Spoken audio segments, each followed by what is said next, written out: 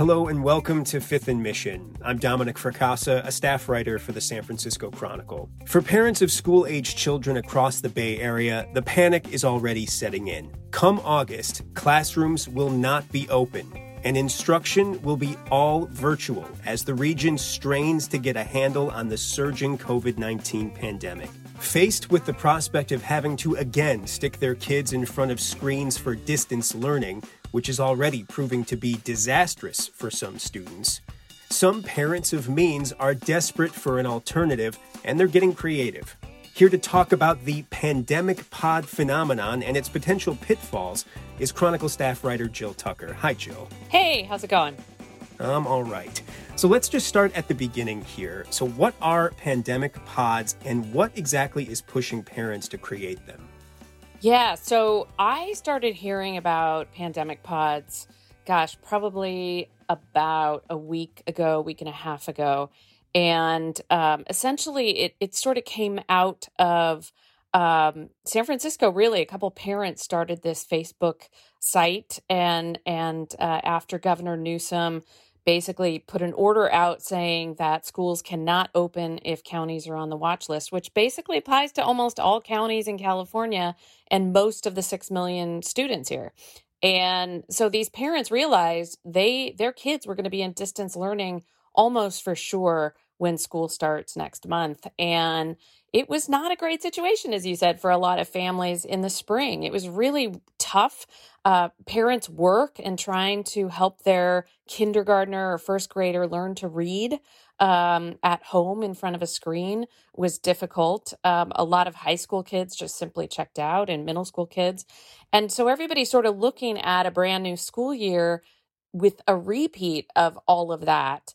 They panicked. They freaked out, really. And they started figuring out, well, what if we get together and form these small groups that would be relatively safe, with masks and maybe distance learning or doing it outside, or creating kind of these small quarantine groups where they could hire teachers or they could hire caregivers to work with the kids academically, give them a chance to be around each other socially, and have more of a school-like experience, but one that's created by the parents in a home environment.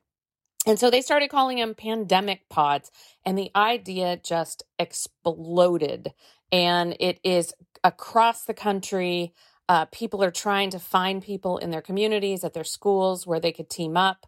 And the reality is, it's for in many situations, depending on how they're doing it, they're talking about spending up to $2,000 a month to basically replace the formal school environment and create their own little private pandemic pod school.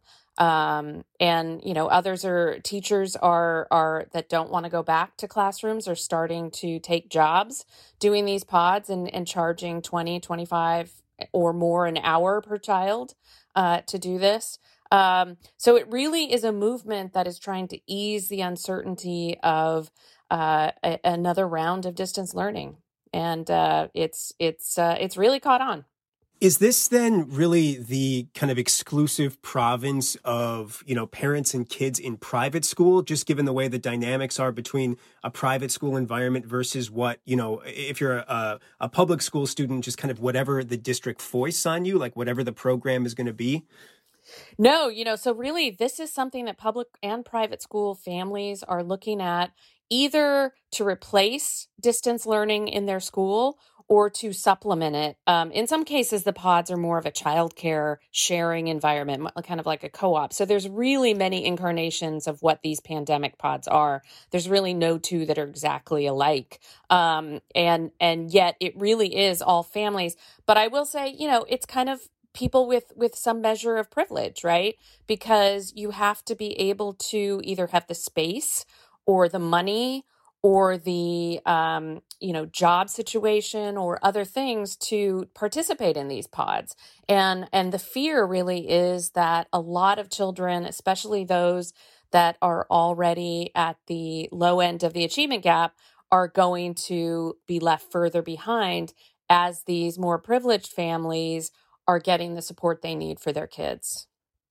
I know that the phenomenon of pandemic pods, as you've reported, it's still fairly new. I mean, we haven't, despite how it feels, been inside this pandemic for all that long. But do you get a sense at all for just how many kids might be getting their school instruction in one of these pod environments when school starts in August? We don't know yet, and we'll be able to see maybe in the coming month or so when people start registering private schools or we start getting a little bit of a better idea. But right now, I can tell you, so two Bay Area parents started a pandemic pod Facebook group. I believe less than 2 weeks ago, maybe about 10 days ago. And that Facebook group now has 16,000 members. And you have to ask to be part of it. You can't just log on once. Like, you actually have to become a member. So there's 16,000 members across the country just in that one group. And then a whole bunch of pandemic pod groups for cities or regions have separated from that. So untold thousands of people have been looking into this and participating in the discussions about this. So it's kind of unclear now, but it really seems like a lot. How's that answer? No doubt. I mean, that's a staggering number. I mean, if nothing else, that really tells us the state of parents' interests, right? I mean, Definitely, that doesn't yeah. mean that the pods will form, but people are definitely looking at this as a possible alternative if they can swing it. Yeah, I mean they're scrambling for options. I mean, people are trying to figure out what can they do. I mean, and it's what parents do, right? You want to look out for your child and what's best for your child. So it's completely understandable that people are desperate to find answers in this really, really difficult time. How long do you think distance learning could be the norm this school year? I know that's kind of like what is it, the $60,000 question? I mean, I know it's really hard to look into the crystal ball for that answer, but I mean, as far as we know right now, what are Bay Area schools looking at for how long, the virtual learning could be the norm this school year?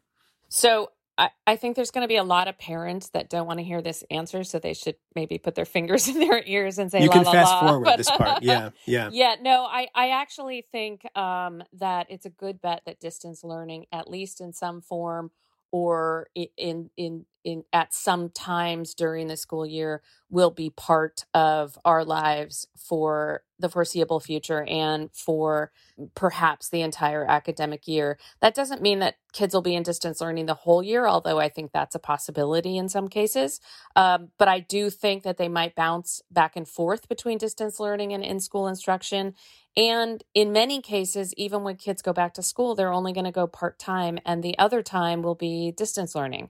So, we really have to look at distance learning as an integral part of education, probably for the next academic year. I hope not beyond that, but we'll see. We're going to take a break, and we'll be right back to talk more with Chronicle staff writer Jill Tucker. Stay tuned.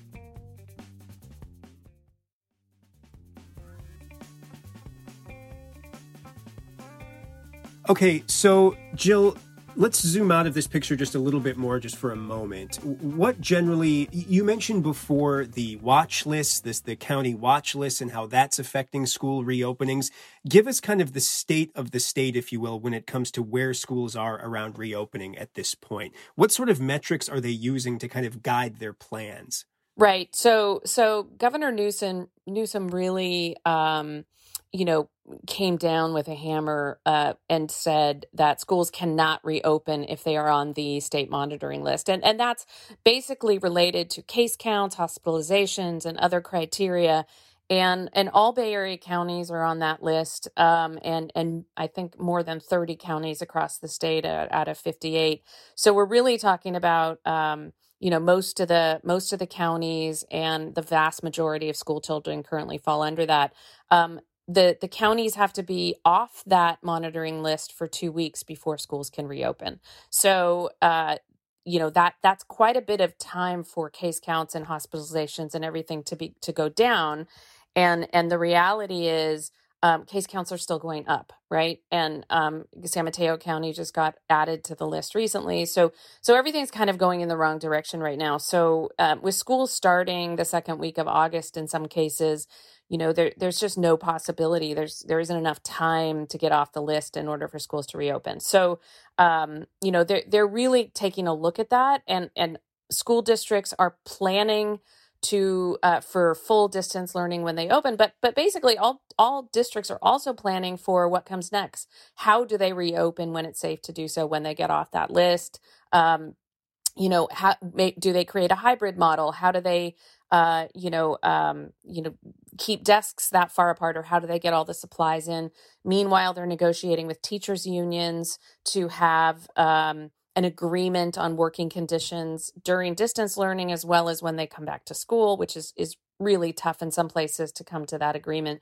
So there's still a lot of uncertainty. There's still a lot to do before schools can reopen, even after districts or counties get off that watch list. So, I think it's going to be tough for schools to reopen. I think families will want schools to reopen as soon as they get off that monitoring list for 14 days. I don't think that's going to happen. It's not going to be as seamless as that. But that has to be the first step. They have to get off the watch list. In reading your story, Jill, it seems like a lot of this desire for an alternative to distance learning or a supplement or a complement to it has to do with some of the shortcomings of distance learning itself. Can you talk a little bit about what sort of problems parents are experiencing when it comes to learning over a laptop, as it were? Why is that not working for some kids? Well, so many reasons. Like, where should I start? Goodness. Well, let's start with the fact that not all kids had the technology or the Wi-Fi to do it. So that was one of the biggest problems in the spring, that so many thousands and thousands of kids just did not have the ability to participate from home using a computer, doing virtual or Zoom or other types of things. And then the next part was that teachers just weren't prepared to do this. I mean, let's remember, like, schools closed and there were hours, people got noticed hours before that happened. So teachers basically and families had to jump into a completely new form of education with no warning. Teachers weren't trained to do this. They had to learn the technology. I mean, like many of us, they'd never heard of Zoom before, or they weren't using Google Classroom. So they had to catch up on the technology. And it just wasn't something that many teachers were comfortable with, were good at, had the ability to do from home. So you just saw, kind of a wide range of quality issues with distance learning. Some teachers were fabulous at it, let's be clear. But I think for many, it was very difficult. Then you add on top of that high school kids and in many cases middle school kids were sort of like, oh, well, like this doesn't count, right? Because the schools weren't necessarily holding them accountable. So a lot of kids just simply didn't show up. Nobody ever heard from them again after schools closed. And then when you look on the younger end, the little ones just have a really hard time. They're pretty squirmy. And, trying to get a kindergartner to, do stuff on Zoom when parents are trying to homeschool, parents are trying to get them to do it and having a hard time. So really, there were so many different problems depending on the age, depending on the school district, depending on the teachers, depending on the families. It was just something of a train wreck in many places. And I know districts and families are hoping for a better situation in the fall, now that we've had some experience under our belt doing this. But the fear is that they haven't seen any plans. They don't know what the schedules are. Districts are still trying to figure that out. So with so much uncertainty, it's just everyone fears sort of a repeat of the spring. Well, thank you for bumming me out with that I know. Recent history lesson. That's just the way the news is, though, right now. I'm sorry. So that's I walked right into it, frankly. Every parent. Let's take as a given that every parent wants to do what's best for their own kids' education, right? But these pods, as you sort of hinted at before, they're raising some real fundamental educational equity issues here. You know, the Yeah. parents who can afford them can set them up and pay those hourly rates or sort of make them happen because of the means and the funds they have access to. But can you walk us through that a little bit? What are some of these concerns around educational equity and the real concern about, you know, some kids getting left behind this school year more than they already have been? Yeah, I mean, so when you think about having these pods, it's about giving kids more support and stability and social interaction and academic support while they're on Zoom. And if you can't participate in that type of thing, and your parents are working, for example, or you don't have anybody to fix your computer when you can't log on, it's going to leave those kids further behind. And often those are already the kids, the low income kids, children of color, foster children, special education children, and the list kind of goes on that are already left behind. And so the fear is that the haves get more and the have-nots fall further behind. So there's been a lot of criticism about the pods that means that, and a lot of guilt, frankly, among the parents that are participating in it, meaning, maybe they shouldn't do it because not all kids can do it. But it's interesting because in the reporting of my story, I found a lot of folks working in, high risk or high need communities, and as well as public officials that kind of have a different take on it, that are really looking at this saying, look, we need all the help we can get here. So if those with means can create these pods and that's going to help out, certain kids, that's great. That leaves us to focus on the kids that really need, more support. And there are many things that are starting to evolve. They're coming out that are looking to help these kids, including a story that you wrote about, San Francisco, for example, creating what they're calling hubs around the city where kids can go during the school day to get support and social interaction and help, while they're doing distance learning. So I think a lot of people are trying to step in creative ways to solve a situation that is just unprecedented.